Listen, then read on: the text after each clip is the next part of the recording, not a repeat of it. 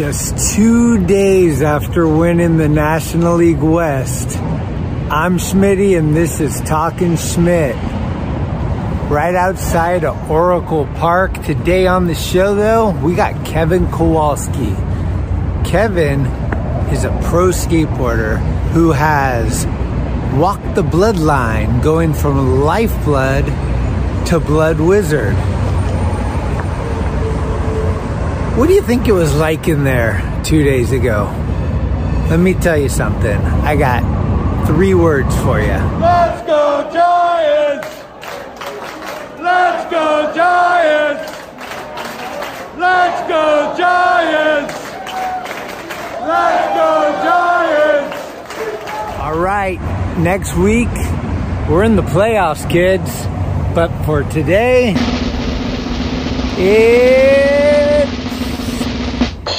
This is Kevin Kowalski, and you're watching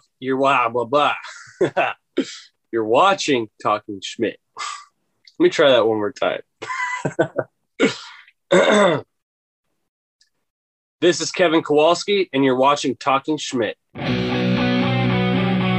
It's cool, like tonight is the night. Here we go again. Just give it the old college try right now. Big dog's in. Schmitty. 96 times, Schmitty. Thanks, Schmitty. We on? Schmitty? Talking Schmidt. That's called go to the hospital, bitch. I'd be shitting my pants. Your Rolodex is fucking deep. It's about the one. Who is this guy? Thinks he's tough shit. What's up? We're tastemakers. Come on, Schmitty, what the fuck? Let's hear it for Greg Smith. Yeah! All right, everybody. I am back. It is I is he is I, all that crap.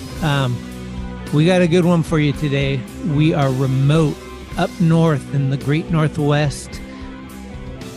We got the Wizards. We got it all. There's like this portal. You know, what is it? It's Kevin Kowalski, kids. Here he is. How you doing, Kevin? Good. How's it going?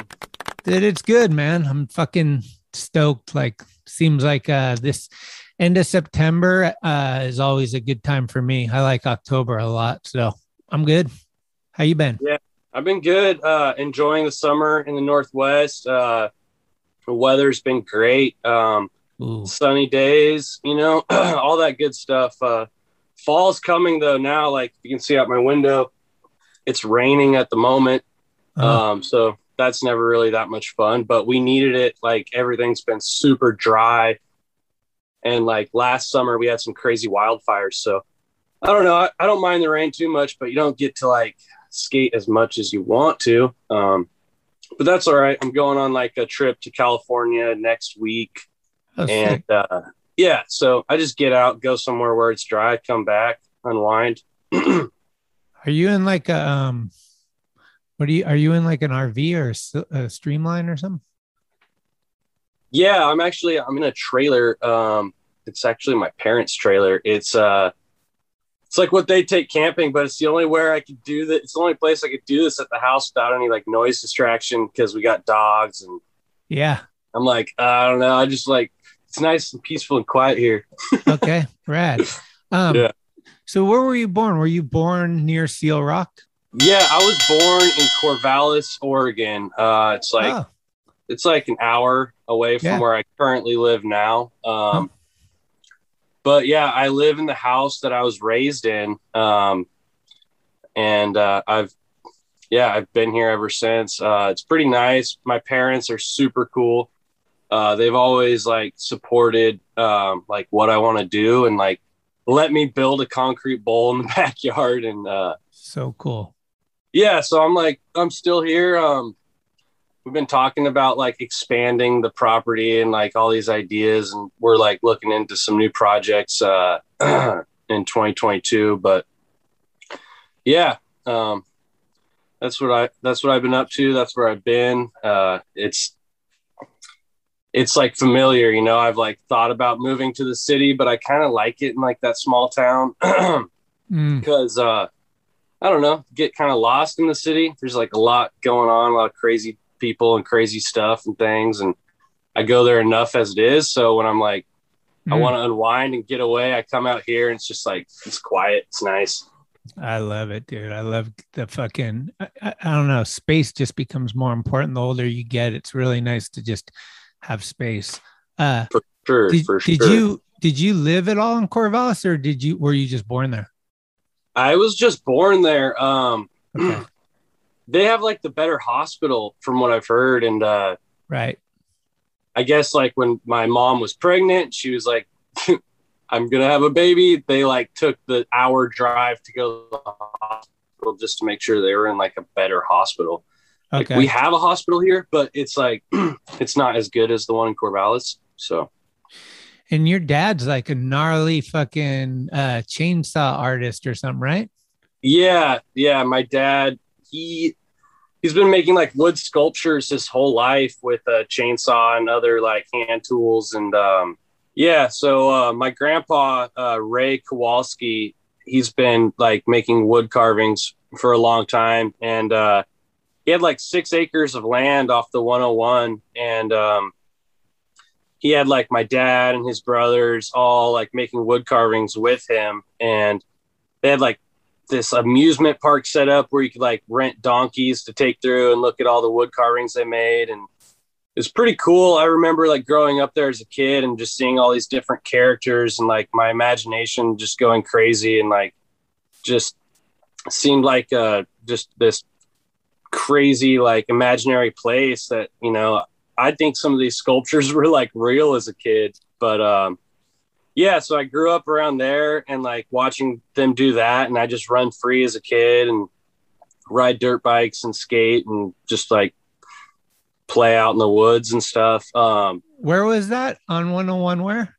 It was off the 101 in Seal Rock. Not really much of a town, kind of like a ghost town-ish place, but they were like the main attraction on that little strip of it, whatever you'd call a town. We had like one little store and a post office and like their wood carving.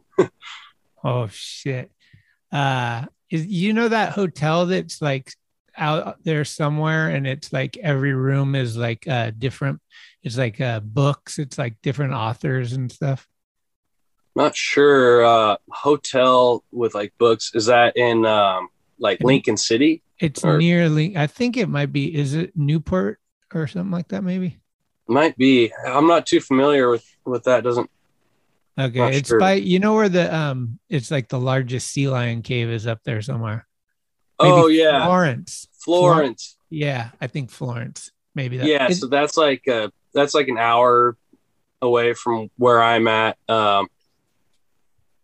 And yeah, it's a crazy drive to get there. We have like these windy roads along the coast with like these crazy like viewpoints and like just pull outs where you can just pull over and go on these little trails and look at crazy stuff. But okay, I never really went to the sea lion caves just because I see the sea lions like in the nature all the time. I'm like, I don't want to like pay for this ticket to go look at the sea lions that I see all the time. Yeah, I went there once on a Vox trip. I think it was just like we were coming through and we fucking went for it. And it's pretty cool actually. You take an elevator down and it's like, it's kind of Disneylandish. It feels like almost like fake a little bit, but it's like they're all in this huge cave and they're just it's pretty cool. I've seen videos of it and stuff. I usually just stop at like Cape Perpetua. And there's this place called like Thor's Well and Cook's Chasm. And like, there's just like these crazy, like features on the beach of just like spouting ocean water up in the sky and like crazy little, like, just like sinkholes where the like ocean like sinks down and just like spews up and just like water falls back in. It's just like, I go out there and go on like little walks every once in a while. And yeah, it's pretty nice. You guys sick little fucking Goonies type cave situations that you've like. I found a cave. Yeah. Like actually a friend came through and told me about a cave. And I was like, no way, man. I live here. Like I know where everything's at. And he's like, no, there's this cave that this cult used to live in.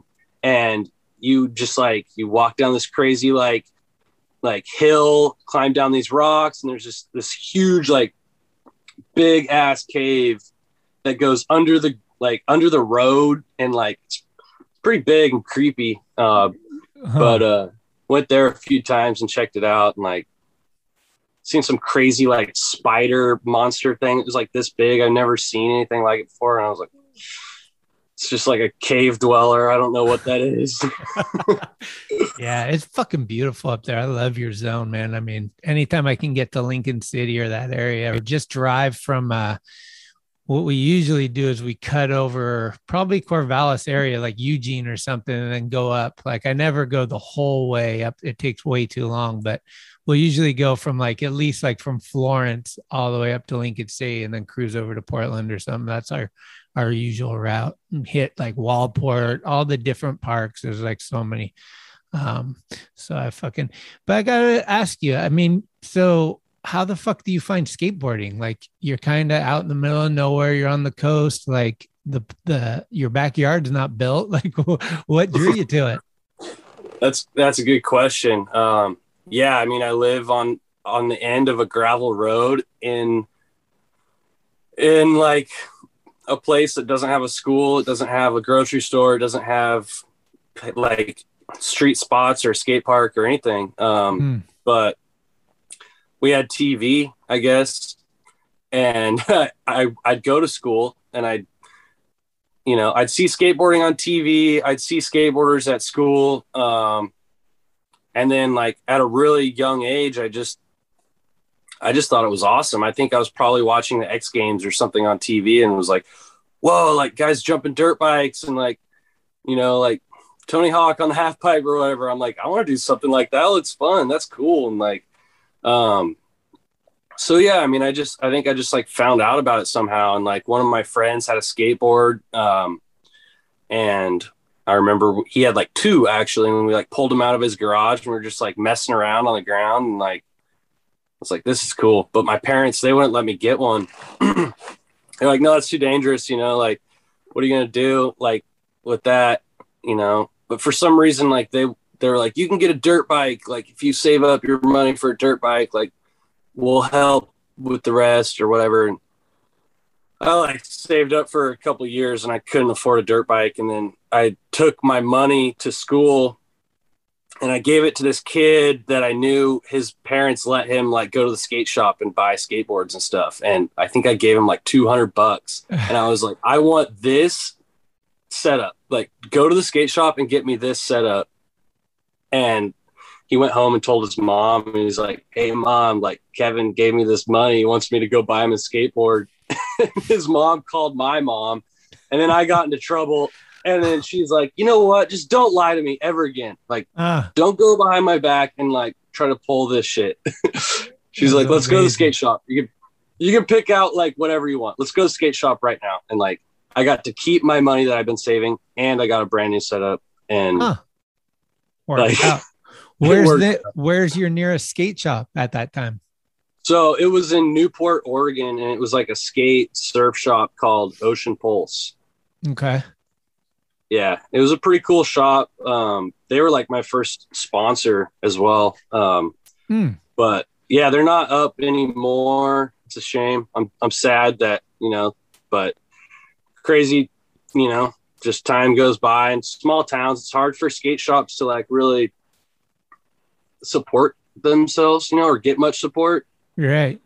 But they had the surf side, like, and it was like a surf town. So like they had like skateboarding and surfing to kind of like keep the shop up and running. But I think maybe like the owners, they just like got over it or something. Like I think one of the guys is on like a charter boat, like charging people to like go out fishing and, but it was a cool shop for sure. Definitely. I remember like Bryce Niebuhr and like Tim Eberly being like sales reps and coming through and like showing off like the NHS goods and like, yeah, stuff like that. But it was a good connection.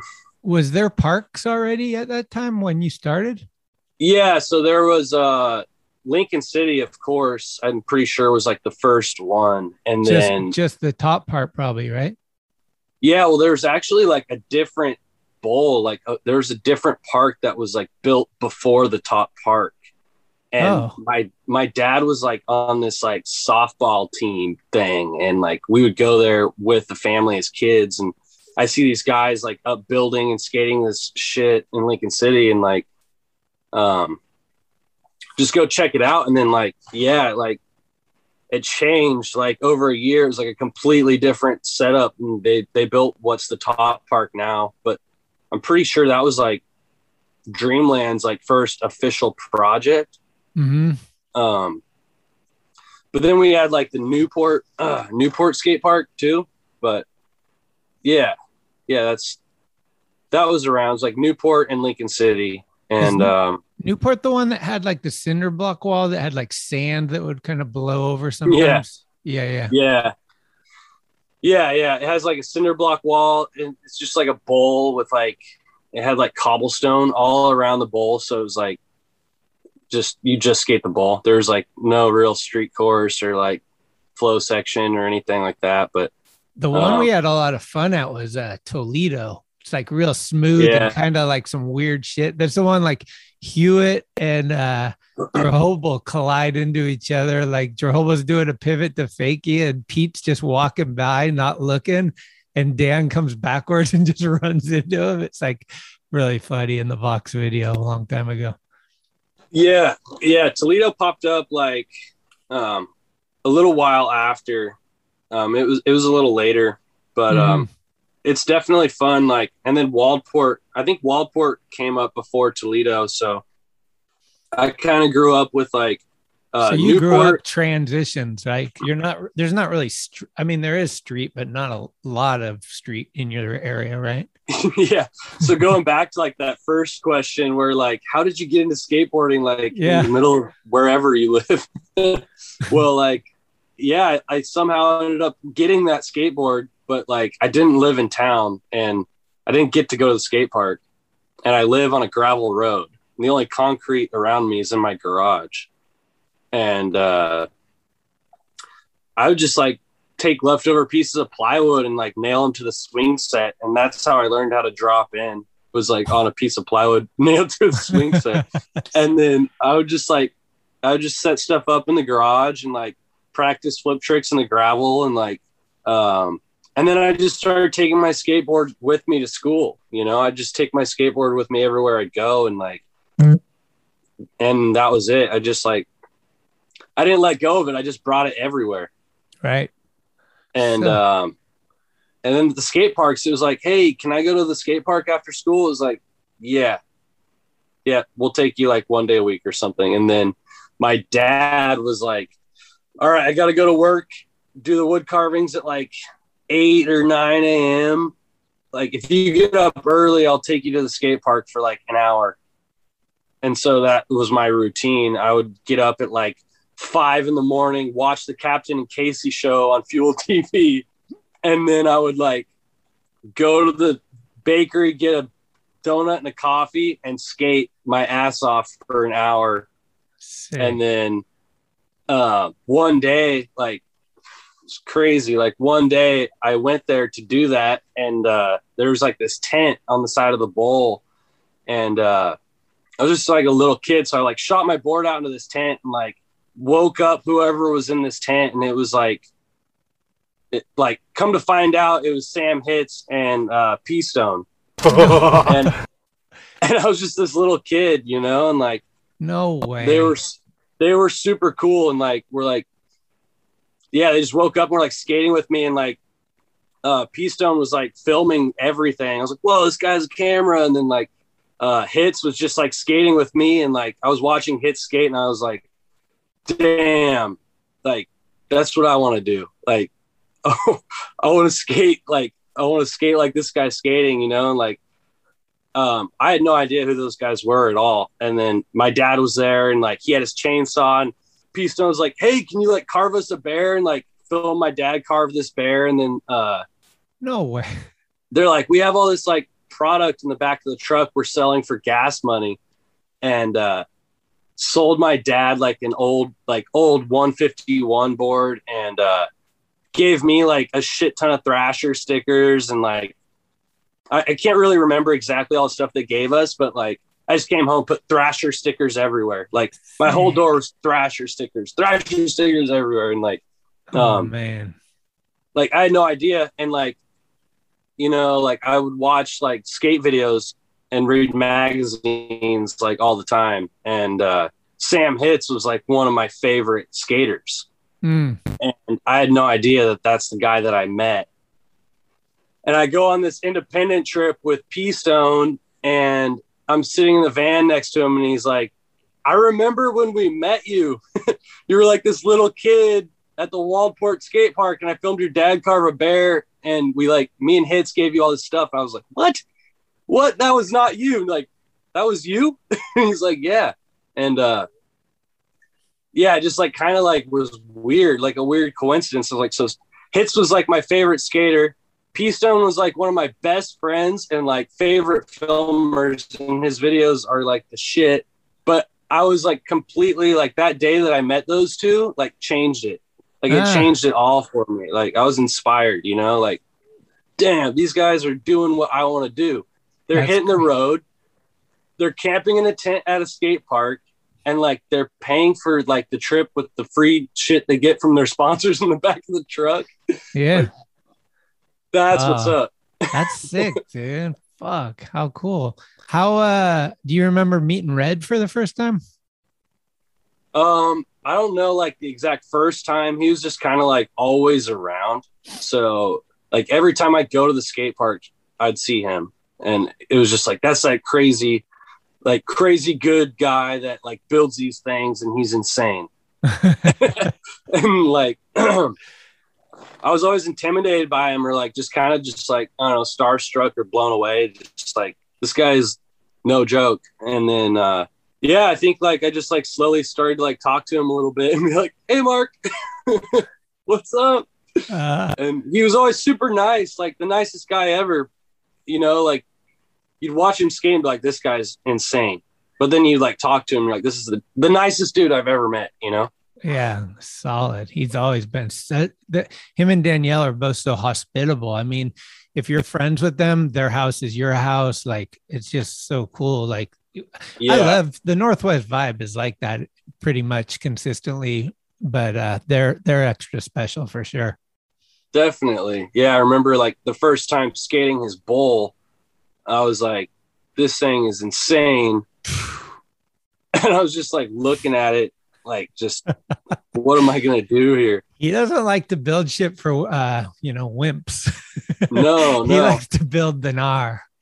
Yeah. Like, luckily I had been like skating Lincoln City and skating around him and other guys to where like I could drop in and I could like do like a cradle slide and a frontside air and a slash grind. And that was like all I needed to be able to like have fun in that thing. But I was like, wow. And he's like, come back over, you know, like anytime, come on inside the house. Let's talk about stuff. Like, check out my board collection. You know, you guys want dinner? And just like, it just like drew me in. I was like, I'm coming back here. I'm doing this again. Like, you know, tell me when. I'm coming. Sick, dude. What's the gnarliest thing you've seen go down at Lincoln City? Have you been there for anything like fucking super crazy? Yeah. Man, like there's been a lot of different things that I've seen go down there. I don't know. I think just each time something new was built, I was just like, what? This place is already like the best and the craziest and the biggest skate park I've ever seen. Like, these guys are really adding more to it. Like, I remember we got a pool, and then I was like, no way. And then we got like a new skate park with a roof over it and a cradle. And then we got like a huge snake run. And like, I was just, each time like that happened, I was like, no way. And there's like always those trifectas, like those trifecta events were just like, I was pretty young for those, but I don't know. It was like a good like introduction of just like how a bunch of skaters come together and just have a good time, and just, yeah, everybody brings their like vans and whatever, and just like, it's so cool. Yeah. And then I think the Rip Ride Rally was like definitely like the Rip Ride Rally was probably the most insane like memory I have of Lincoln City. That was a good weekend. Yeah. I think that one took the books for sure. I think they're finishing up a documentary that includes that that's coming out next month. It's really a lot on Red and Dreamland and Hubbard and Grindline and kind of like basically that thing kind of came about because Hubbard died and they were doing basically a tribute for him, I think, and it all got through independent somehow or whatever. But yeah, the documentary is super sick. I just got a preview of a screening like a week or two ago, and it looks so good. Yeah, it's like bring Kleenex. It's not like super happy all the time. Like there's some fucking heavy shit, but yeah, that weekend was rad. It was the Corey Juno incident was fucking heavy. It was like super scary, kind of like, I mean, he was like flapping around like a fish on the flat bottom after hitting his head. And, but the vibes were just super good. It was kind of like skateboarding to Woodstock or some just bunch of haggard dudes in the parking lot that just fucking drove in and your typical all that shit. But then the skating was epic. And then seeing like Hubbard's daughter play the Grindline songs, I was just like, that was I mean, and then seeing Oscar P-Stone's kids do the dirt bomb, I was like, fuck yes, that was so rad. Yeah, it was a full action pack 3 or 4 days. That was fun. Yeah, it brought everyone together, and I think everybody was there for like the same reasons. I mean, to have a good time, but also to like, like look at some of our friends that have passed and like remember them in like a setting that they would enjoy. And yeah, that was a hard time. I think we lost a lot of good ones around that time. And like as real as they come, like the best of the best, the people that paved this path for like us, like people I grew up learning from, and like real key players in like this whole thing called skateboarding that we do. I mean, yeah, that was a hard loss for all of us. And yeah, that was exactly what all of them would have like enjoyed, I think. And I think we all had a really good time. And yeah, it was a crazy weekend for sure. Yeah. Like, and I wish that they were there to enjoy it with us, but they were, it's like they were there. Yeah, I've been there with all of them. So it was cool. And then like the little P-Stone barbecue, that kind of took me by surprise. I was like, fuck. There's a lot of like nice touching moments for sure. Like, definitely. What's his name? Waylon coming out and playing with Bad Shit, like Tony's son. I was like, dude, are you kidding me? Like this all within 72 hours, there was like kids of our friends that were like stepping up into these roles for the first time, kind of like, we got this, like, it's on. Let's go. Let's do this. Yeah, that's cool. They were super on it, man. Yeah, I was the bands playing and like, the kids and like just everybody was just like coming together, and yeah, it was cool. Like you said, like seeing new generations, like coming in. Like that was a very touching weekend. I think like, I'll never forget that for sure. Rad.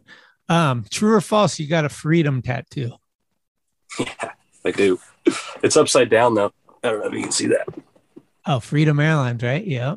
Yeah. What Andrew Hobel's art. When did you get that? I was in Germany, and like we were at some event, and there was some people giving out tattoos, and I think David Gervais was like, I'm getting a tattoo. Oh, no way, I want a tattoo. And I had no idea what to get. And I think I had a Freedom sticker on my board. And I was just, I'll get this like burning, crashing airplane with people jumping out of it on my wrist. And then they tattooed it upside down. Like, it's like, I just put, it's like upside down. But I'm like, okay, like a plane's like swirling, like on its way down. Like, doesn't matter. And then Bryce Knights is like, dude, how are you going to pass customs with like a burning airplane on your wrist? Like, you better wear a long sleeve or something when you go through security. I was going to say, have you ever got fucked with? No, but I actually like stopped caring about it all of a sudden. Every time I go to the airport, it was like, I got to have a long sleeve on. Like, and it'd be hot as hell. And I'd be sweating. like going through the airport, like a hoodie, or like they make you take your hoodies off sometimes too at like security. So I have like a long sleeve and a hoodie and a jacket. Just like lugging my shit through the airport, and like now I'll just go through security in a t-shirt. And if they see my tattoo, it's just a tattoo, man. I'm not a terrorist or something. Like I'm not trying to set the plane on fire and jump out of it. Yeah. Holy shit. But it's like one of the best graphics. Like it's one of the best like pieces of art. I seen that and I was like, yeah, I'm on airplanes all the time. And like, you always think about that when you're up there. Like, what if this thing went down? Or I could see like you taking your hoodie off and relaxing and just falling asleep, and your arm kind of goes down on the lady that's next to you, and she looks down. She's like, "Whoa!" Yeah, I feel like that's happened. Like the people sitting next to me have like seen it, and I've like looked over at them. They're just looking at my tattoo of like a burning plane. You just see them give this one. Like, how you doing today? You enjoying your whiskey? Hey, we'll talk about Bryce. Did you know who Bryce was before Lifeblood? Yeah. I met Bryce. I met Bryce like a long time ago, and I think he was like working for Adidas or something at the time. And he had this thing going on called skatedaily.net. Yeah. And I'd always check out his website and like all that stuff. And I'd see him around Oregon at like a bunch of events and just different parks and stuff like that. And he was just like a really nice guy. I think he gave me like a coupon for free shoes one time. And we shot some photos together. I was in Portland one day and was like, I need to get this photo for a Bones ad. And I needed a photographer. And he was like, I'd love to shoot a photo for you. And he's like, I know of a pool we can go to. And he took me to a pool and we shot a photo for a Bones ad. And then that same day, I think it was the same day or maybe it was the next day, we went to another pool and I got like a Who's Hot or something. And I think it was Skateboarder. Mm-hmm. Yeah, Skateboarder mag, a Who's Hot. So I got one of those and I got like a Bones ad and like, it's like, wow, this guy's like really like doing things for me, you know. I wasn't in the magazines that much back then. And he just started like just sharing like wise words of wisdom with me. I was just like, this guy like knows everything, like about everything. Like he's just like really knowledgeable. And like I didn't really know his history or anything. I was just a little kid and like I just like looked into Bryce Kanights, you know. I like was like, who is this guy, you know? And it just like started to click. I'm like, okay, this is like a main key player of everything. Like, yeah, he's been doing this for a long ass time. And then yeah, we just became friends and we go out on like photo missions and like hang out and skate. And then he approached me about wanting to start Lifeblood Skateboards. And I was like, yeah, man, like you're probably like the biggest mentor I have. And like the only person that's like taught or told me anything about anything of like what I'm doing, skating, having sponsors and like doing things, getting in the magazines, like whatever. I'd love to skate for your company, man. Like that'd be an honor, you know, and you're like a legend, you know, I look up to you. And so he's like, all right, like we don't have any boards yet, but here's a stencil. Here's a blank. Spray paint this on your board. We're like, yeah. Like, okay, like let's do it. And then, yeah, there like really wasn't much of a team. And then we threw a team together real quick and it was like a bunch of my friends and, we just like went from there. It was like, it was cool. Like Lifeblood was a really like fun, I think the best years of my life, you know, like we had Mark Scott on the team, you know, like we had Red on the team, like Cody Lockwood, like just like the people I like grew up with, like my best friends all on this team. And like, it was just like a family, you know? And, what's that one guy's name? Mudbud or something, right? Johnny. Yeah. Johnny Turgeson. Yeah. Johnny Turgeson. He's got such a good frontside ollie, man. Like, my God, his frontside ollies are beautiful. I still try to like see if I can copy his frontside ollies. He just like lays his like legs back and just like he's just chilling. Yeah. Fucking hell. What is it like? You're the only guy that ever went from the life to the wizard, right? The blood fucking transfusion where you fucking kept it bloody. How's that been going with Toad and the boys? I think that's Schmitty. Oh man, it's been great, and it's just like a flashback of like how it was with Lifeblood. It's literally like the best comparison I could ask for. You know, like we did a Lifeblood Wizard trip a while back where we all did like a trip together. So like I've known Toad and I've known those guys for a long time, and you know, hit the payphone, what up? Being able to like call those guys family, and like they're all friends, and we all known each other for a long time, and like I think the company's awesome. You know, like Blood Wizard's a great name. You know, a wizard, it's a great like logo. It's a great like theme. Like the whole thing, just it's just something that I'm about, and I want to be a part of. And the fact they were like welcoming me with open arms, I was just like, oh yes, this is a great feeling. Yeah, good. So yeah, and then we got to work on that video like right as soon as I like got on Blood Wizard. They're like, we're working on a video, and I was like, perfect. Like I want to do something. Let's do it. And I think we worked on it for like a year and then put it out, and it was, I think, probably one of the best video parts I've ever had, and like one of the best videos I've ever been in. Everybody's part was amazing, and it was a lot of fun. Well, CEO of Blood Wizard, Mr. Justin Visser, father of the Tickety Tack, he just called in and he said, Tickety Tack, let's give away a fucking Kowalski board on the pod. So we can give away a Kevin Kowalski. I think they make them 8.3 or 8.5. Whoever wins can pick. But what should we do? Do we want to have like I did before like a best Smith Grind photo or video clip. We could do something like, I don't know, worst slam, good air, fucking most stylish photo. I don't know. You got any ideas? All right. Yeah, I'll think something that's not too hard that everybody can like, you know, that they can kind of have access to. I don't know. I like the easy ones, but that like when the winner comes through, it still shines, you know? Yeah, definitely. How about best photo of you in your tent at the most remote location? Nobody sends it in. You're just like, oh, fuck. You're like, oh, I guess we'll just not give this board away to anybody. Mm-hmm. Something a lot of people can do, and yeah, something that like tail slide, nose slide, fucking. What about just send us in your favorite photo or video clip of yourself doing whatever you do, and we will pick a winner. Kevin will pick the winner. That's the best. Then we'll see the best of the best, and then everybody can join no matter what. Like if you can do that trick or not do that trick, like send us your best video. talkingschmidt@gmail.com, the best photo you've ever had of yourself.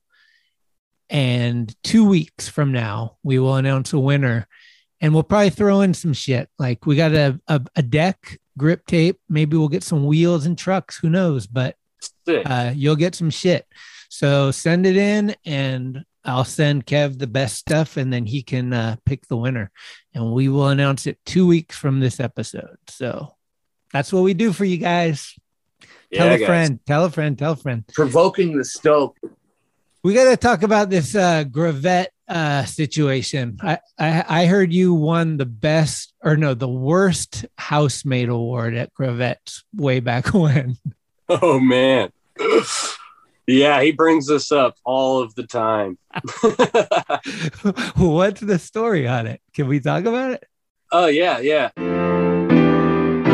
And now, another first impression with David Gravette.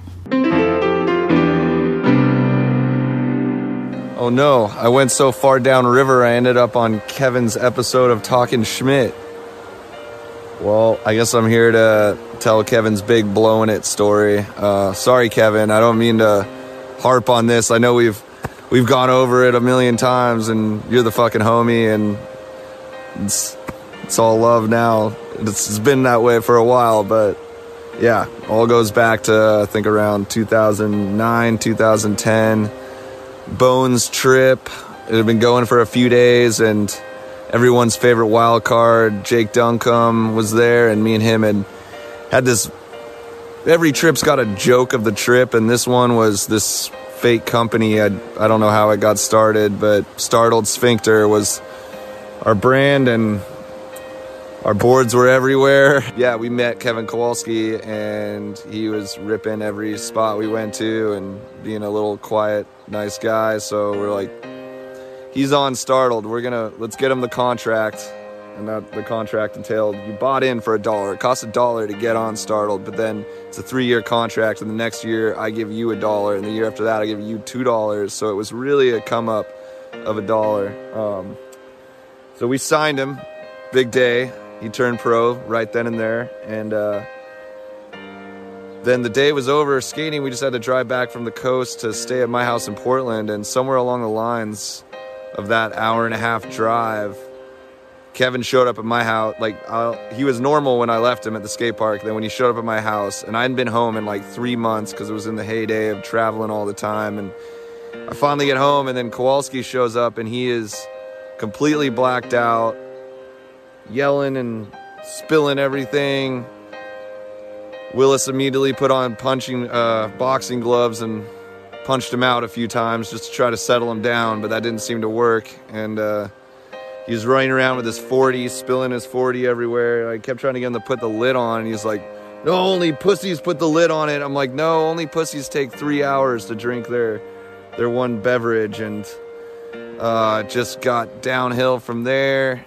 It was about 2 a.m. He was out in my front yard of I own my house, so these are my permanent neighbors, and he's talking to she who shall not be named and just screaming about fucking in a mud puddle at the top of his lungs. I went out there and took his phone from him, you're not getting this back till tomorrow. And then it was 5 minutes later, he's losing it because he doesn't know where his phone went, even though I'd just taken it from him. Right there, he finally passes out and spills that 40 all over the couch, and we good, well, at least he's passed out, but we had to fuck with him as the times demanded. And so yeah, it got pretty brutal. Probably the worst things I've ever done to a passed out person. Super gluing carne asada between his toes came into play. There was a little bit of dirt and super glue in the ears. Took my dirty sock from skating all that day where it was really wet and sweaty, and super glued it to his forehead and then over his mouth to his neck, so he was breathing it like a mask. And, it was bad. Sorry, fuck. But then he kept blowing it because he was gonna throw up. He was passed out but still acting like he was gonna throw up, and so we're we gotta puke him. So we took him outside. We're just over dealing with it. He won't throw up. He wants to go back to bed, but we don't want him to go back to bed till he throws up. So then Jake is let's take him to his fucking team manager, because the whole time Jared Lucas had been just camped out in my backyard avoiding the entire shit show that was going on. So we carried him over there, and we're like, Jared, take your fucking rider, and threw him in Jared's tent, and you just hear the sound of what the fuck, and then the sound of somebody throwing up, and we're like, oh man. Kevin got kicked off Startled Sphincter that night. He was turned pro and got kicked off all on the same day. But again, this is young Kevin. He's grown up. It's been a long time since we've seen any sort of behavior like this, and got nothing but love for the dude. And I can't wait to hear the rest of your episode. And I want to know what his side. I told Schmitty about this story and was you should ask him about it. He knows, but he probably won't tell you the whole truth.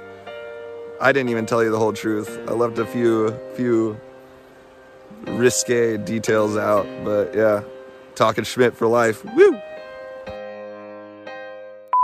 Yeah, so I was invited on this Bones Wheels trip. They had a full van. I was and it was in kind of my area, and they're you can meet up with us, take your car, and follow us on this trip. And I'm like, all right, cool. So I called a couple of friends and was like, hey guys, you want to ride with me? Because I don't want to drive alone in my car for like this long. And they're like, oh yeah, we'll go with you on a Bones trip. That sounds sick. And we just like met up at the Waldport Park, and like I think it was like Jimmy the Greek or somebody was like, we're starting a new company called Startled Sphincter, and like we want you to be on Kevin. And I'm like, okay, yeah, this sounds like a joke, but I'll be a part of a funny joke, sure.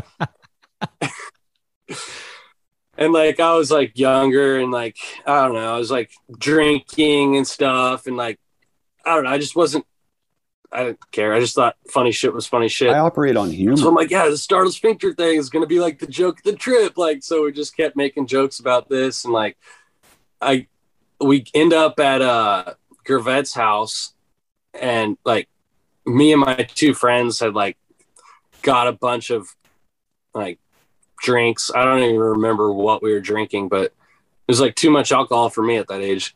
That's for sure. And it's just like, I came into Gervet's house and was like, hey, you guys, Startled Sphincter. Have you like heard of it? We're starting this thing called Startled Sphincter, man. I'm going to take this like piece of firewood you have next to your fireplace, and I'm going to like whittle it into my next pro model. Or like just saying some dumb shit, you know. I was being super annoying, and like Willis Kimball was like in on it, and like and Dave was in on it. We were all part of the Startled Sphincter like joke club, and it was funny. It was funny, I thought, but I like, you know, when you get drunk, you just like talk too much, or you're just annoying. So that was me. And then the boxing gloves came out, and then I wanted to box everybody, and then I got my ass kicked. Wait, you guys put on gloves and box each other? Yeah, I was boxing Willis. Oh, he's got like the longest arms in the world, and I'm just like, and he's just like, boom, boom, boom, boom. Okay, down, like blacked out. That was the worst thing I'd ever seen in my whole life. That's what I remember. I was being super annoying about the Startled Sphincter thing, wanting to box everybody, being a drunk idiot. Oh my God. I woke up the next morning with like beef jerky super glued to my big toenail and like marker all over my face. Like somebody else's shoes on. I was just like, oh, I fucked up. Whatever I did last night was not like this sucks. I had a headache. I was just hungover, covered in Sharpie. Hashtag, are you okay? Yeah, I think I was probably from that event Gervet's worst house guest. Well, I hate to do this, but because nobody knows this more. I love David Gervet. He knows this. But I will say, if Dave wants to talk about worst house guests, just call up Rhino and ask him about this time that Dave spent the night at Rhino's house. My shit's taken care of. All I heard the next morning was Drehobel saying, I fucking hate San Diego. We'll just leave it there. That's fucking cancer. Fucking damn. Yeah, we've all had our times, man. I thought I was just like welcoming myself in the place that's what Startled we did. Sphincter is a sick name. I mean, just listen to the name. You gotta be obnoxious. Like, yeah. I don't know. I guess I was too obnoxious. When did you start the park? When did you start Kowalski Lane? Yeah, I think it was like 2008 or 2009 ish. I went to the X Games and I got a bronze medal, and it was like 10 grand. No way. And at that point, I think I was like 17 or 18 years old.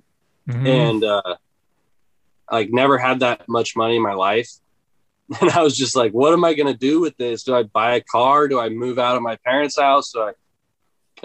And I was just like, what is it I've always wanted? What do I think would be like the best thing to do with this money? Because I wasn't smart enough to just save it. You know, I had to spend it on something. Mm-hmm.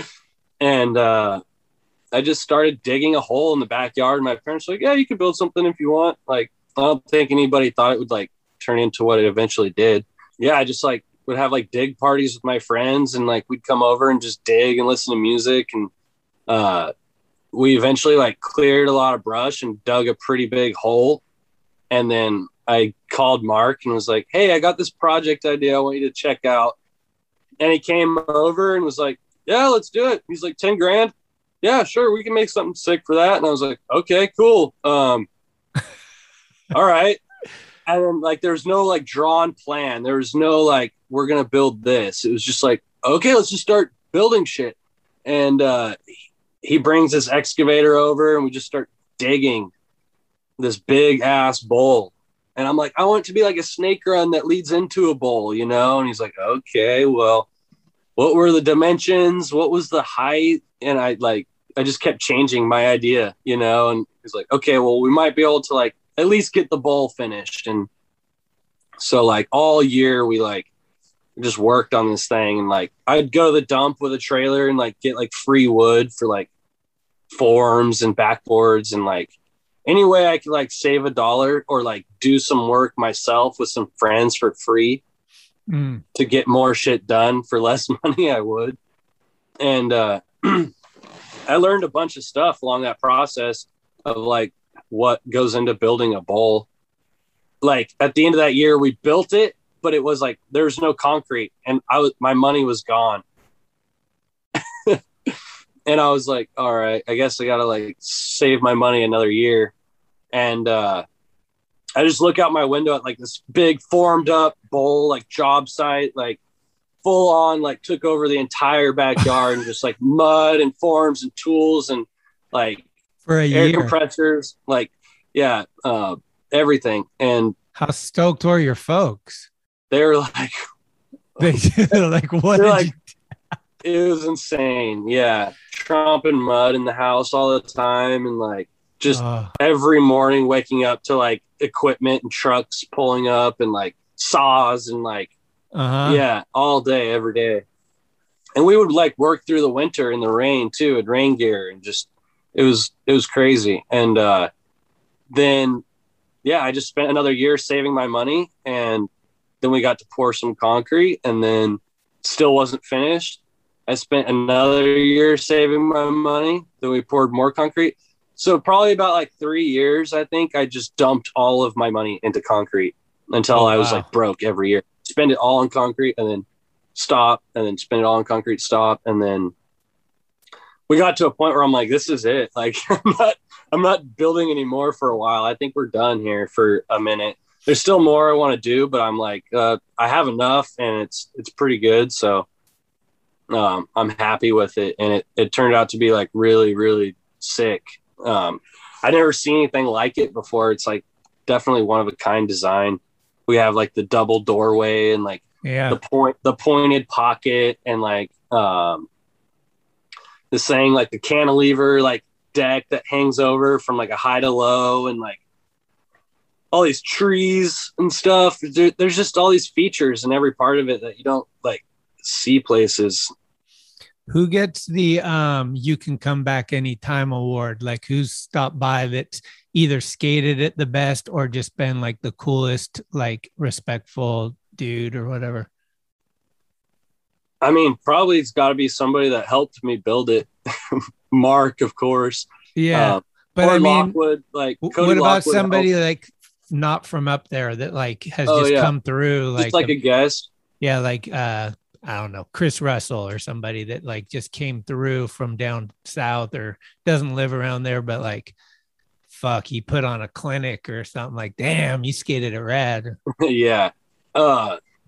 Yeah, I mean, there's a handful of them. Like, yeah, Chris Russell's been through. Shout out Ben Rayborn. Shout out. Like, I always like, dude, you're welcome anytime, man. Like, you're like one of my best friends ever, and like, I love watching you skate this thing.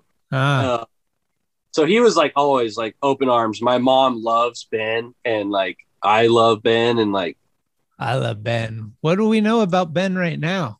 I don't really know. I think last I heard he's in Texas, and he's got a GED, and he was like working a job and like just doing his thing, you know, like I'm not really sure. I saw a video of him like a year ago at a skate shop, like flipping through the clothing racks or something with his dad, and God damn. I'm not really sure. I missed the guy. I'm like, dude, Me we too. were literally like, we were like brothers, and I haven't heard from you or seen you in like years. So. Hasta la vista, baby. We went on a skate rock trip together. We roomed together. And then 2 days into the thing, he hit his head, broke his glasses. Me and Joe Brook took him to the hospital. And I think it was the last time I've been like with him in person. That was a while ago. Yeah. So. I mean, yeah. I miss skating with him. He was like definitely like he's unique. If I want somebody to skate with, like I wanted someone to go on a trip with, I'd be like, you know, hit the payphone. What up? Like, you want to go on this trip, or hey Ben, you want to skate? Like always. Okay. What about the Olympics? What was that whole fucking thing like? Did you have a good taste in your mouth or a bad taste in your mouth about like the whole trials? And then I don't know if you watched it go down and stuff, but like you were a part of like, you almost went actually, right? Yeah. I was trying for like the 3 years or whatever it was to stack up points through contests to be able to go. It was like a cool idea. It was just like, you know, you want to go to the Olympics, first time skateboarding in the Olympics, go to these contests and do good. And you have a good chance of going. And I was like, well, yeah, sure. I mean, I've been skating contests a lot, and like they've built me a skate park in my backyard and like got me a car, and like I made a living off skateboarding, like going to these contests. Sure, I'll try this out, you know, and like it was like a cool idea in the beginning, and like it was fun. It's always fun to be able to get to go somewhere with your friends and use skateboarding as the excuse. It's like, yeah. I'm in like South America now, or Asia, or like Europe, or whatever. It's cool. And so like, yeah, I'd just like go to these contests with the intention that hopefully I'd do good and have a good time and maybe get to go to the Olympics. But then like, it just started to like wear on me, like how much they make it, like they'd make it seem like it was like your whole life and everything you do is depending on this. And this is the only thing you should worry about. Yeah. And it was like contest on contest on contest on contest on contest. And I'd be going from like a Vans Park Series event to like a world, like an Olympic qualifier event to like a do tour to an X Games to like, I'm just like, this is driving me nuts, you guys. Like I haven't even got to go home in like 2 months. And like, I don't know what contest is important anymore. And I'm not really placing that good in any of them. So I'm stressed out, and I'm not like, this is just driving me nuts. And it like was apparent real quick, like which contests were more fun than the others. And the Olympic qualifying contests were by far the least enjoyable of them all.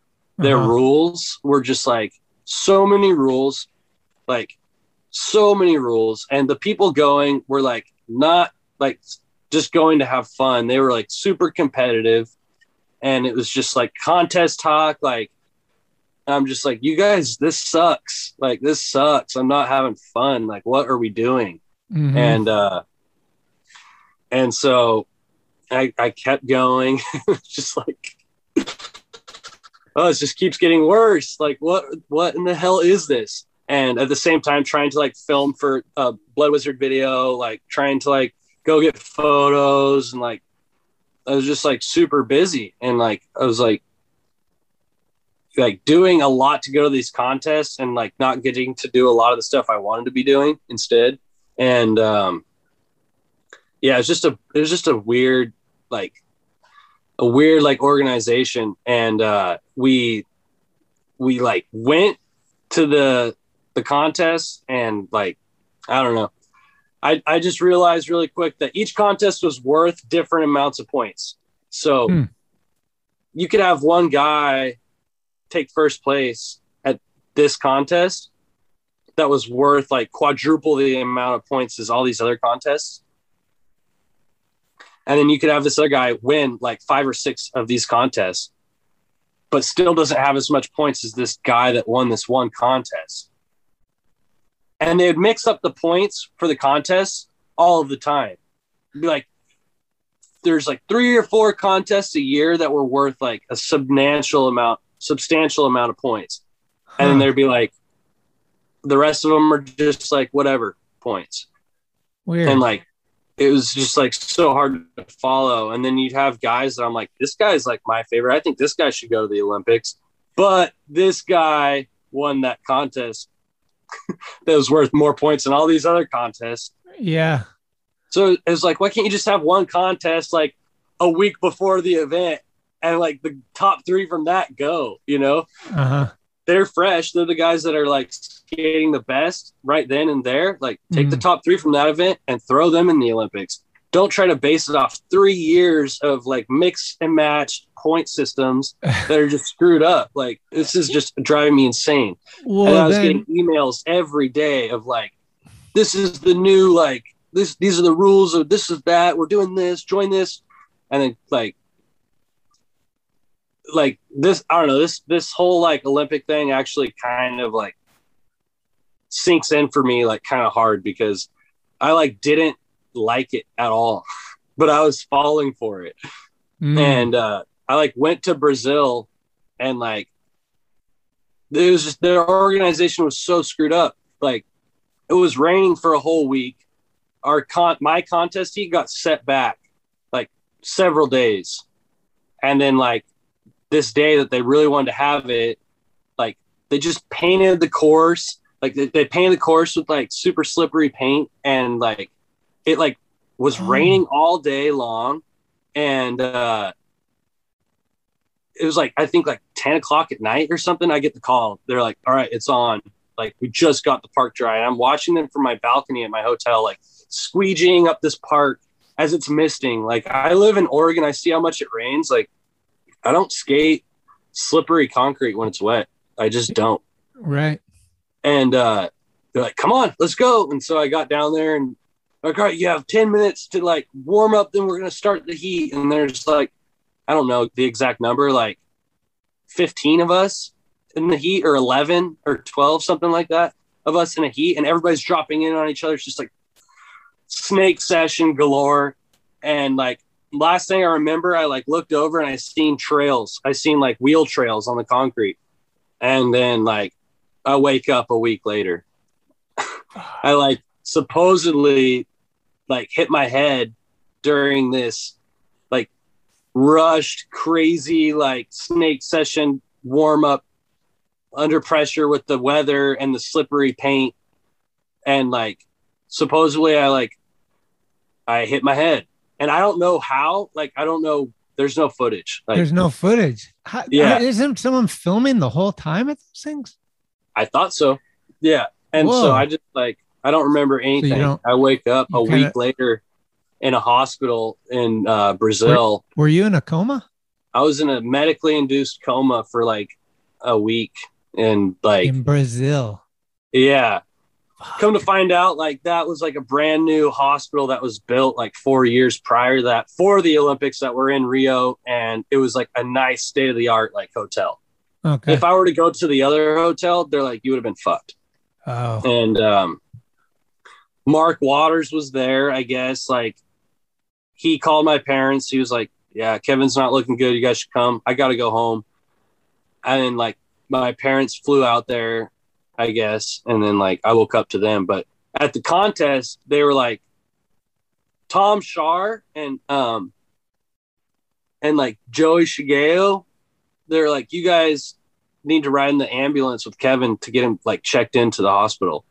So like, I guess Tom Shar like hopped in the ambulance with me and just somehow like they were on the phone with Mark and then Mark was on the phone with my parents or something. Like, I don't know exactly. I just heard like somehow I got checked into a hospital and like they put a catheter up all the way to my throat. Like, and then like what is it? The IVs for like hydration fluids or nutrients or whatever. And like, I was like hooked up and I guess like I tried to like pull all these cords out and escape, but I don't remember that. And then like I was just like out. And then I just remember like waking up and like not knowing where I was, like not seeing colors. Like they'd ask me like for like 2 days or something, like a bunch of questions. The only thing I could say is, I don't know.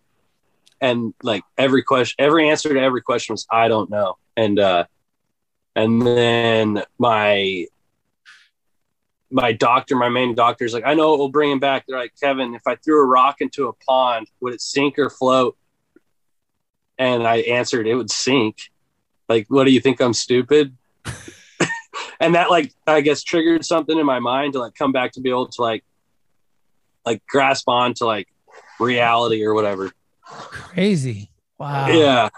So then when you came to, you had to stay there for a while, right? You couldn't get on an airplane and stuff. Like what was your condition when you came through from the coma? Yeah, it was like I had fractured my skull in 4 places, and I had blood clot hematomas in my brain. And so they didn't want me to get on an airplane because the altitude like caused my like blood clots and like fractures to like leak blood, and like it could be like really bad. And so I had to wait for the okay, and then they found this like special like plane that can fly at like a low enough altitude that far to get me back home. And they were like looking into that, but then like I waited long enough, and I guess they were like, okay, you're cleared, like you're good. And then Lee Berman from Converse was like Kevin and your parents, first class flights home. I got you guys like sick. They got us first class flights home, which was really, really nice. Like, cause I wasn't like doing very good. And, that boy, Lee. Yeah. Thank you, Lee. Thank you, Converse. Love you guys. Fuck. And, so I get home just in time for like the holiday, and like, go to my grandma's house and I say hi to everybody. And then I just had like vertigo, like crazy. I couldn't see straight. I was dizzy. I ended up having this thing called BPPV, where you have like these crystals in these pans and these tubes that are connected to your ears that go around your head. They're so small, you don't really like, nobody really knows about them. But like, I like dislodge those crystals into these tubes that rub sensors in your head that make you like super dizzy. Like you can't see straight. It's like nonstop vertigo, like all the time. If I would just like sit back and look over, like lay down, turn my head, I just get the spins. And fuck. And so like I saw a therapist, and that therapist like fixed that. They're like, okay, just come in. We're going to rotate your head different like positions, and then that's going to get the crystals out of the tubes back into their pans, and then you should be good to go. And I like beat that, and then it like came back, and then I beat it again, and now it's been like over a year. It's been like 2 years, I think. I'm like totally fine. Like everything. I don't have any more like residual, like nothing. Like I don't feel anything. You got any like skepticism or PTSD where like you're a little unsure to like, if you're going to go for something gnarly or something? Wet concrete. Well, yeah. Something I always had before. And I mean, like, I just like won't mess with it. But like, I don't know. Yeah. In the beginning, like when I was starting to skate again, like I was afraid to do anything. Like everything scared me. Like it wasn't easy. Like just, I remember like doing a kickflip or an ollie or dropping in or a slash grind or the stuff that's like so simple. Like it was simple, but it was just scary. And then I just like blocked all that out. I think it took me like a month, and just like I was skating the exact same as I was before. And like, I wasn't like scared anymore. Like it's just, everything just like came back to normal and like felt good again. Damn. But those Olympic, thank you, man. Yeah. Those Olympic contests, like after that happened to me, it like sucked. It was like just a crazy thing. And then like COVID happened, and then like those events got like canceled, and I was like stoked. I'm like sick. Like I don't want to go to these things anymore. And like, but at the same time, I was like, I've been at my house on my own lockdown for 6 months, like recovering from this head injury. And now you're telling us we can't leave the house. We have to stay at home. And like, oh, right. I'm just like, this is insane. Like, is this real? Like crazy. What is going on in this world right now? Yeah. And like Mark Waters would be like keeping in touch with me about the contest coming up or whatever. And then like told me they got canceled. And then Mark gets COVID, he passes away. And I'm just like, oh my God, like what? Like, this is insane. But all that stuff happening, I was like, this is cool. I get to like just take my own time to recover from this. And like, I don't have any pressure. Like there was no like contest I need to go to or like anything I was like expected to do or like expecting myself to do is just like get back to feeling normal and skating again. And like, it bought me a little extra time, but at the same time, it sucked. Like, it's just crazy. Like what things have to happen sometimes for people to like realize like, but you know, it's crazy. After all that, I entered more of these contests. I went back to these stupid contests and I was just, maybe I'm going to have like this ultimate comeback and it's going to work out. Like, whatever. Then they made like a mandatory helmet rule, like after what happened to me. And I'm like, okay, that's like, whatever, you know, if you guys, but it's just crazy. Like if you want to make people wear helmets in contests, you got nothing against it. You know, that's like maybe a good idea. Like, I don't know, but I felt like I was being made an example of, and I didn't like it. It's the new Kowalski rule. Yeah, I was just like, this is stupid. I don't even care. Like, okay, I'll wear a helmet if I want to wear a helmet, but personally, I don't like to all of the time. Like, right? Yeah, I understand. If I want to skate a contest, and you're gonna make us wear helmets at the contest, sure, I'll put a helmet on. Or if I'm at a vert ramp and I'm like wanting to skate vert with pads and a helmet, like. I'll throw a helmet on, but I'm not going to carry my helmet around with me and make sure that I wear it every time that I skate. Like, it's just not, I just don't want to. I don't like to. Right. It's just, but it was just weird. And then, like, I watched how the Olympics happened and, like, the announcer couldn't even announce the tricks right. And it was just like, the filming was horrible. All this stuff was just so screwed up. And I was just like, wow. At least I could say I tried, but I have these terrible stories to tell from it. Oh, man. Hey, I got just a couple more things, but let me take a quick piss. I'll be right back. Sounds good. Hey, it's Corey at Blue Plate, 3218 Mission Street. Come see us. Meatloaf, fried chicken, deviled eggs, Dollar Olympia beers. We're here every day of the week. We got a garden, and we got smiles on our faces. Come let us make you happy. Oh, hey, did you guys hear who won the National League West this year? I got some grip tape I need to return, and there's something wrong with this board I bought. I can't ollie on it. The thing won't ollie. Can't get off the fucking ground on this thing. I want a fucking refund. Ignition Skate Shop, 420 West Grant Street, Lancaster, PA.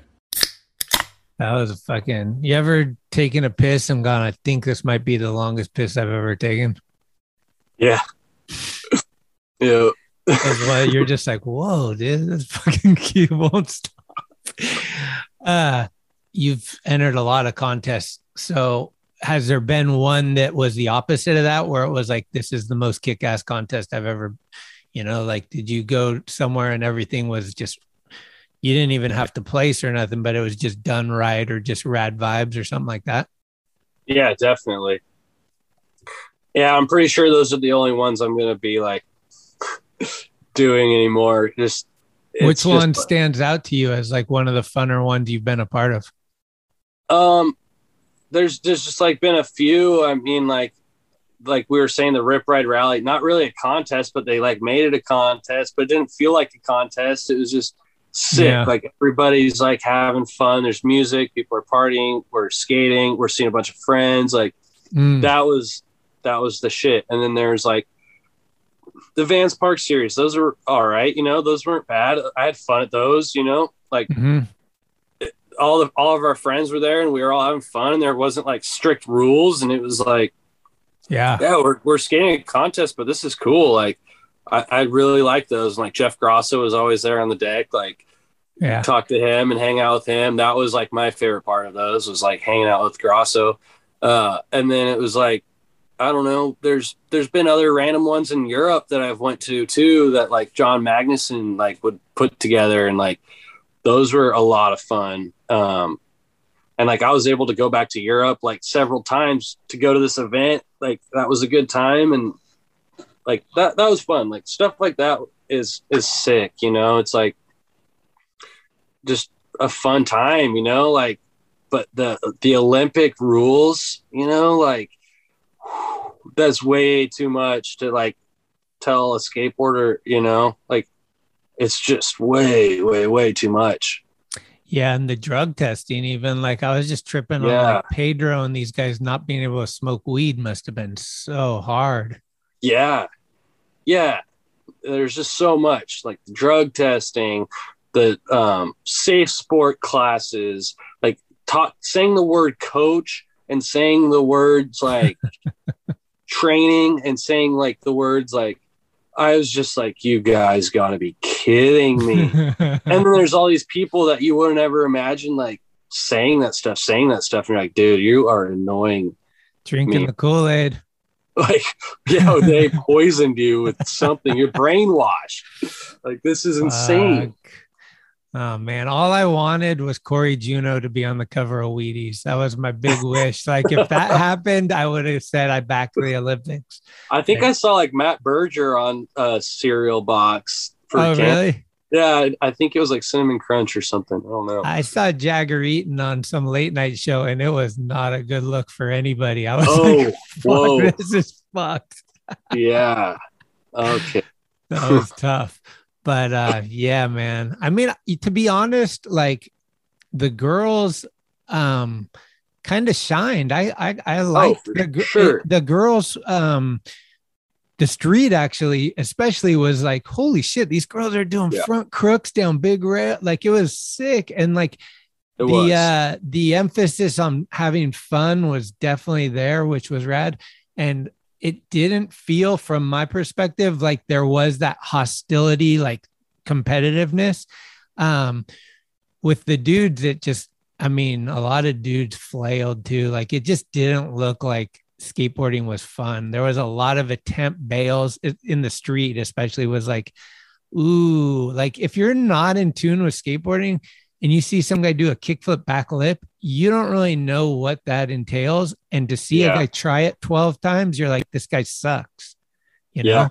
So I just felt like the bowl contest was obviously better. It's easier for those dudes to stay on and do their runs and stuff. But I don't know. I was really amazed at how bad the filming was. From my perspective as a filmer, I was just like, what the fuck is going on? Did somebody just grab the crane camera for the first time and they're just experimenting live? Like it was insane. I was like, what is happening, dude?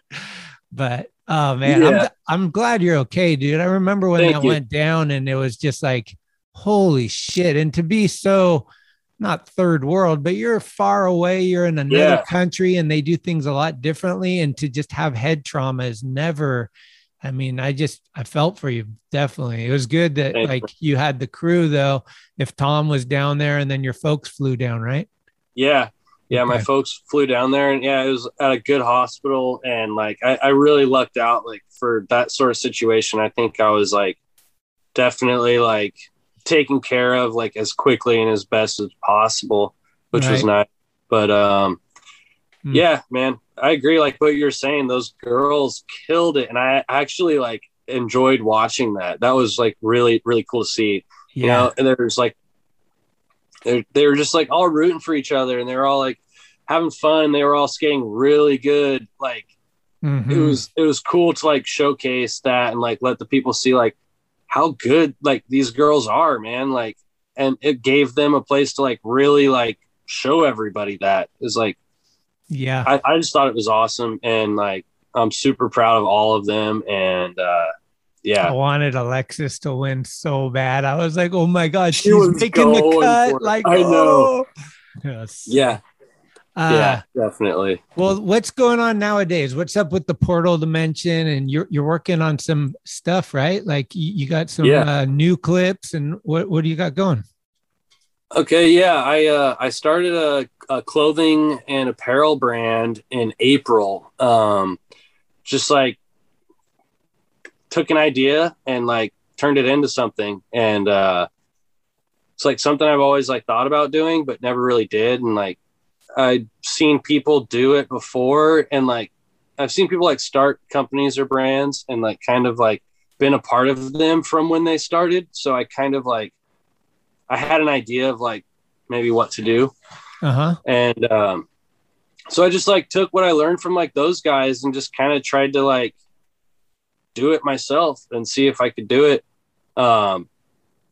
And my girlfriend, Kendall Elliott, she also has like motivated me and helped me along the steps and the process of doing it all as well. And I can't thank her enough for like motivating me and like helping me and like being like a partner in this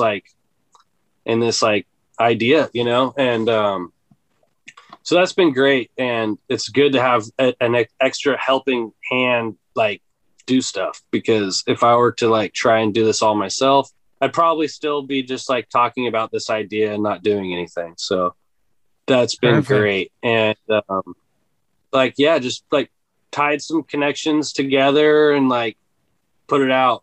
I found an artist. I found places to make clothes. I found some friends that wanted to like represent it and be on the team, and found out how to set up a website, found out how to do all the stuff I never done before, and just did it. Right. And it's been a lot of fun, actually. Like every day I have an idea for it or like something I want to do. And everybody on the team is like really good friends of mine, but also just like amazing skaters and like really solid, nice dudes that are just like really good guys to have on a team of any company, I think. And so that's cool to like. Who do we got on the team? Who are some of the dudes? So yeah, it's myself, Mark Scott, Cody Lockwood, Anakin Sin, Riley Wiley Coyote on Blood Wizard, and we got Binger and Jesse Bourdreau. And shout out to Binger. I love you, dude. Shout out. Yeah. Yeah, Binger rules. Yeah. So yeah, it's like 10 dudes total. 10 dudes. And they're all solid. What are you making? Mostly torso stuff? Any pants or just like shirts pants, and hoodies and beanies? Yeah. Yep. We're making shirts, t-shirts, sweatshirts, long sleeves, crew necks, hats, and we made a fanny pack. But like, yeah, we want to just start like each line, maybe like introducing something new. Pants are definitely on the bucket list for sure. Like looking into that, definitely. We made socks as well. But yeah, each different product is like a different connection I have to network and talk to and figure out and like investigate, research. But I'm doing it like one step at a time, and like I'm really stoked to be where we are right now. With like, we just started in April, and you know, we've already got 2 lines out, 2 different drops of clothing. We're in like 11 shops, have a sales rep. And so it's like a team, you know, all these important basic pieces are like already established. And so now's just like the fun part, like just watching it grow. I mean, it's a lot like life. It's like every day, if you have an obsession and you're fucking like into it, if you can learn something or advance in any type of way, it just makes living so much funner. Like tomorrow, like you might have 5 sales. You're like, that's all I needed. Now today ruled, right? Like I got a new shop. That's sick. I got a new writer. I got a new graphic. I got a new idea. All these things are like things that each day is consisting of making it a better day for us. And I love it, dude. I've been doing the same thing. Like with the podcast, I made some soft goods and some of the shops are carrying it. And it's just sick connecting with people and hearing the vibe and just all that shit too. And just in a time where like everybody's so invested in themselves and on their phone and all that stuff, to be able to just kind of like connect, like not even through Instagram, like get on the horn and talk to, like, I talked to my friend back east. He's got a shop in North Carolina, and he just calls me. He's like, I know you're a morning person. Let's fucking wrap it up. And I'm like just drinking coffee on the phone, talking to him. And it's just rad. You just influenced somebody. Like, and I didn't even know this dude until this shit. And like, that stuff is sick. And so Good luck, dude. The name's good and the graphics look rad. Who's the artist? The artist is Wesley Hubbard. Wooden Cyclops is his Instagram, and he's like just this crazy artist. I mean, his art's just amazing, super detailed and trippy, and like just Oregon. Yeah, he lives in Portland, Oregon. Yeah. Okay. Rad, dude. Yeah. So I've been having fun working with him a lot, and like I haven't really like talked to any other artists yet. I mean, might eventually, you know, like we've had random things come here and there, you know, and did you ideas, do a collab with Polar? Did you do some tent or something? Yeah, we did do a collab with Polar Stuff. They make like tents, sleeping bags, like just cool camping stuff as well as clothing. Sick. Too. And yeah, they're like, well, let's do three tents. Let's make 3 tents and do an Instagram giveaway. And like, yeah, so we like did that. We just like heat pressed our logos on 3 of their tents, and like we like did an Instagram giveaway, and like people were super like into it. It was crazy. Like we gained like 1,000 followers, but then lost 100. It was like, oh, these people just followed us because they wanted the tent. I see how it is. But I then see those 100 followers like just came back like super quick, and like like my friend was saying, 9 out of 10 is like we gained 1,000 followers. We only lost 100. That's like 9 out of 10. Like all those people actually thought what we're doing is cool. Like right. They didn't just want a free tent. They actually like our brand. They like our art, our product, our team, you know, whatever it is that we're doing something right because these people like it. Yeah. And that's just like, yeah, like you were saying, every day there's something that happens that you're like, oh, this was a good day. Like if I can like make a shirt and somebody buys it, that's a good day, you know, because you design something or you have an idea for something, like nobody's going to like this, but there's always somebody that's going to like it. Yeah. Unless it's just like nothing, you know, like there's always somebody that's going to like it. And so exactly. Yeah. And that it makes you like happy. And like you said, there's like all these shops now that like I can like, I know about, you know, I'm like, I'm going to like go say what's up to these guys next time I'm in their area. Like I know that this guy's name, like these are all skate shops right here that have sent me stickers and I started this thing. Wow. So if you're out there and you don't see you on there, get a hold of me, send me a sticker. I want you on my wall. But yeah, dude, that's the shit is like, it was the lockdown is what happened was I was fucking like you, dude. I was losing my fucking mind. I'm in an apartment. No, I can't even go outside. There's homeless people everywhere. It's just like, fuck, I don't have a yard, whatever. Anyway, long story short, dude, the kid in me came out and all of a sudden I'm a sticker collector again. I found skateboard stickers. I had this huge tub of all my stickers. I go on Amazon. Sorry, I don't support Amazon, but I did. And I bought fucking like 4 binders. They come in and I fucking alphabetize every sticker. I put one of each in the binders. I start building my collection. I'm like this. So I was getting like a kid in the candy shop and all of a sudden it hits me. I'm like, I got to have a skate shop binder, like not skate, like not PAL and your traditional, just shops. So I start reaching out to my friends that are in shops, you know, Elias, all these different dudes. And I start getting and all of a sudden the deluxe thing hits where Mark Gonzalez does the graphic for a bunch of shops. And I'm like, fuck, dude, I need every one of those. So I start calling shops. And I'm like, I'll buy a shirt. Can you throw the sticker in? And I start collecting shit. And it's just like fun. And I'm like, I'm paying $20 every week to a different shop, getting a shirt that I can support them, stoking them out. And then they're a part of my family now on the podcast. And it was just like the most positive thing I could do during such a depressing time. And I was like, man, I'm old and I suck, but fuck, I'm evolving. I'm getting smarter or something. Like that was cool. Yeah. Oh yeah. Oh, see. Oh yeah. It gets deep. Oh, see. No, that's super smart, man. And then it's like really cool. Like you're just like supporting them and they're supporting you and you guys were friends. Dude, we got to just support. Everybody's got to support each other. Yeah. Like the whole fucking, I was watching this fucking thing and it's so true. Like when did ratting become cool? who said rats are cool? Like, oh, so-and-so did this. Oh, so-and-so did that. Like everybody's a narc now and they think that's rad. Fuck you. You don't have any cred. That sucks. Like, let's fucking support each other and be cool with one another. Nobody wants a tattletale. They never did. They never will. So fucking stop, dude. Stop it. And all your animosity and hatred, like, oh, I'm stuck in fucking my mom's basement and you are doing fun things. It's like, suck it. Yeah. Is that real? Well, what's up? Are you got a full part, or are you gonna have a full team video, or what are you guys working for?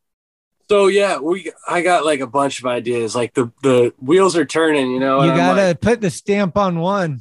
Yeah, just I gotta roll put the it thing on and okay. I've been working on filming for something for a while now, and I have like a good amount of footage saved up, and I don't really know what I'm gonna do with it yet. I have a YouTube channel. Starting this company, I'm like, I might be able to do something for this. Because nobody's like asking me to do something, and I haven't asked anybody to do something. I know that I have stuff and I want to do something with it. I don't know what. And then like I have all these guys on the team that I know can get stuff if they don't already have stuff. I know they can get stuff. Right. And they've actually like hit me up, like Binger's like, hey dude, when are you gonna send me some stuff? I'm like, I got stuff for you. Rad. Like, I'm gonna get you some stuff right now. He's like, sick. Also, I got a bunch of footage I'm gonna send you guys way soon. I'm like, I didn't even have to ask. Well, once it starts rolling in, you hold that over other people. Like you're like, hey Cody, did you see the footage Binger sent me? And Cody's like, wait, what? Are we working on this? And then all of a sudden Cody's got a folder coming your way, and that's how it works. Yeah. Because nobody wants to be the dude that's blowing it. You know, if 19 out of 20 dudes are killing it and you're the one guy not. I'm not claiming. And I'm stoked. Like I got 2 guys from Blood Wizard on the team, Anakin Sin and Riley Wiley. And like, we're actually going on a trip to Grass Valley for the Good Times contest. They're putting on this fun event, and Blood Wizard's a big sponsor of it. So we're just going to hit the road. Our trip's the 30th through the 4th. I think the event is on the 3rd. Maybe I'll try to drive up there. You should. Yeah, you definitely should. Oh, Big Dog's in. Emil will be there. We got Gus Valley. You ever skate Gus's Bowl? I don't think I have. No. You got to hit it. It's pretty sick. It's sick. Dude, he lives kind of like you, a lot of land. And so I'm on a little group chat with like Anakin and Riley, and we're like, spots, like filmer spot, like what's there, where we go, like should we like hit this or do that? I'm like, yeah, we should. Like, okay, where's Anakin at these days? Is he in Portland or where's he? He's in Portland. He actually, super proud of him, just like started a new band called Color Shift. Any of you guys like watching or listening or whatever you're doing, get a chance, go on Spotify and type in Color Shift. His music is like, it's perfect. It's amazing. Ooh, imagine this. Okay. I can only dream this up. Who was the first pro on Blood Wizard? Well, it was a Thai kid. It was Ben Cron and Chris Sen, who happens to be Anakin's dad, right? So what you do is you fucking download Anakin's band, you fly to the Big Island, you get a tattoo from Chris while you're listening to Anakin. That's the shit that we live for. I want to do that. Hell yeah. We always end it with a jam. Like if you walk into the bar and you want to fucking put on the fucking, yes, let's fire up the crew. Or if you're fucking, I'm loading some songs for my trip to Europe, whatever. Like what's the song that's definitely going to be played? Color Shift. Fishtail. Okay. Is it Gregson approved? I don't know if it's Gregson approved. I'm sure it is. I mean, it's Anakin's band and the music is great. All right. That's sick. I got to give props to Chris Gregson and Mike Manzuri, the Mami Tezuka. Konnichiwa. Both fucking her Blood Wizard. And I think it was, I don't know, she's got some energy drink sponsor or something that Mike just put out a little part too. Like, boom. That was sick, dude. That was an amazing part, man. Like I saw that photo. It was an ad in Thrasher. The Ollie pipe to pipe disaster hang up in. Yeah, I saw that photo and I was just like, this photo is epic. Like, what? I can't wait to see the clip. And then, like, sure enough, the clip was just as good as the photo. And, like, everything, that whole part was just, like, mind-blowing. Her Smith grinds are, like, the best Smith grinds I've ever seen. Like, the shit she's doing in pools. Like, she's, like, one of the gnarliest, like, chicks in the pool ever. Like, wow, you are so good. Gregson told me before it came out, he's like, this is the best female transition part of all time. I was like, ooh, heavy. Okay. It's definitely like up there. I mean, I don't know. There's probably some to compare, but that one's definitely probably top 3. I mean, yeah, Lizzie Armano said she cried when she watched it. She loved it. I mean, kids, if you haven't seen it, go to the Thrasher site or your local YouTube. Mamie Tezuka, Sorceress. Yeah, it'll stoke you out for sure. Yeah, and also Nolan Miscal. I mean, like, Blood Wizard's been doing some stuff lately that I'm sure everybody's like seeing because it's been all over. But yeah, like Nolan Miscal just turned pro and his part was insane. Like, so yeah, definitely keep your eyes out for that guy. He's on a terror, absolute rail chomper. He'll grind the craziest handrail you've ever seen. I mean, Gregson he's putting in a lot of work. The dude is fucking driven. He's up early. He's calling around. He's getting on rhino missions. He's doing whatever he's got to do. He's helping out with Blood Wizard. He's helping out with Thrasher. He's follow filming fucking that shit. What was it? Clay Kreiner or Shar? The mega ramp in down south was so sick. I think it was Tom Shar. Yeah. Follow film on that was fucking epic, dude. Like, I was like, the whole Tom Shar just at whose ramp is it? Elliot Sloan's, right? It's like holy shit. I'm like, damn, these guys are doing it. So props to that for sure. The best follow filmer in the game for sure. Who do we think is in the contention for Skater of the Year this year? Man, I've definitely like seen some contenders and like I've heard some things out there, but there's like a lot, man. There's a lot, and it's hard to like pick one in particular. Like, I think this is one of the only years I've been like kind of like, I don't know who could take it. Like, usually have like 3 guys. You're like, for sure it's gonna be them. But this one, I'm like, there's so many like random ones where I'm like, so this could be anybody's game, seriously, like anybody's year, and the year's almost up and the stuff's still coming out. Like, yeah, I think that Evan Smith has had a phenomenal like 3 or 4 years, and having the cover on the Bay Bridge is fucking legendary. So he's definitely in the top. I was gonna say that's one of them, and I was actually just thinking that the other day. I'm like, this Numa landslide stuff, man, and then I'm like, that cover, and like, yeah, he's been on it, and he's one of my favorites, and I think one of everybody's favorites. He doesn't have a slow year any year. It's always the best year.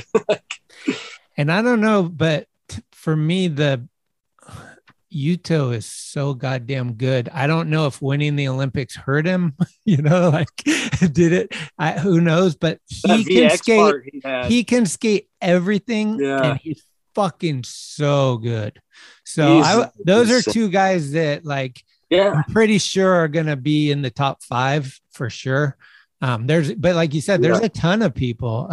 DeCenzo had an insane part this year. There's a lot of good video parts came out in a year where like we're supposed to not be outdoors so much, kids. Yeah, for sure. Yeah. Well, fuck, dude. Thanks for taking the time. It's good catching up with you, and hopefully I'll see you in real life sooner than later. Maybe I'm gonna hit up Toad and see what's up with this Grass Valley thing. I got friends in Grass Valley, Nevada City. John Cardiel used to live up there. Chris Sen was up there. Antonius Dincho, Hansi Driscoll, you name it, they've been there. Yeah, I can't wait to go, man. Hopefully I get to run into you out there. I'm looking forward to it. I think we're like a week away, and I'm just like, getting everything ready. I'm stoked. Hit the road. Hopefully weather permits. Yeah. Okay. Well, here you guys go. We're going to sail off into the sunset, and this is Anakin Sen's new band. So check it out. Thank you, dude. Stay safe. And yeah, hit me up anytime. I appreciate it, man. I can't wait to like see this put out. I love how you're putting them all together, and all the edits are like perfect. It's like you have like the funny little snippets that come in here and there, and then you have like the intros and the outros. And like, I'm learning too. Like along the way, it's just kind of like, oh, okay, I could do this, and I've been. It's especially with the lockdown, it saved my ass. It's been helpful to just connect for like whatever an hour and a half with a friend and be like, okay, today was cool, you know. Yeah, no, I'm super proud of you, man. I love it. And I can't wait to tell Mark that I did one of these because Mark loves this stuff too. Oh, like, sick. I see him with Talking Schmidt shirt on like almost every day. He's got your shirt on. Rad. I said, Danielle said, hey, we want the orange ones because all of our workers. And I was like, I sent him a big box. And then she sent me a photo of all of them. I was like, oh, you guys are the best. They're so dude. I love them. Yeah, let me love you too. At their house so many times. Like we've been there like at least 6 or 7 times where we set tents up on their lawn. They had fucking Starbucks boxes out the next morning with pancakes, and we're just like, you guys you don't have to do all this. Like you're letting us drive your motorcycles around. And it's just they're the best. Yeah, I love it. So. Well, definitely. Big love, man. Stay in touch and keep it going. Fucking proud of you too. Oh yeah. Thanks, man. Yeah. I'll hit you up on our way up there or down there. Yeah, anytime. See you later. Thank you.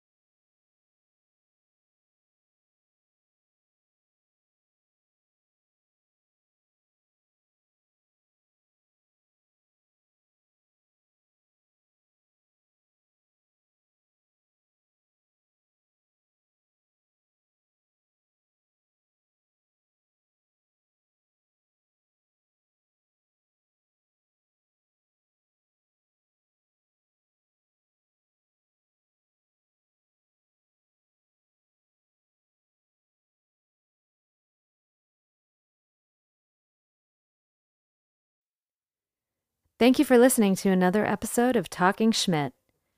You can subscribe to the show on iTunes, Anchor, Spotify, or anywhere you get your podcasts.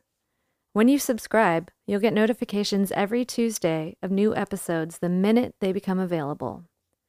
Also, please leave reviews and a 5-star rating.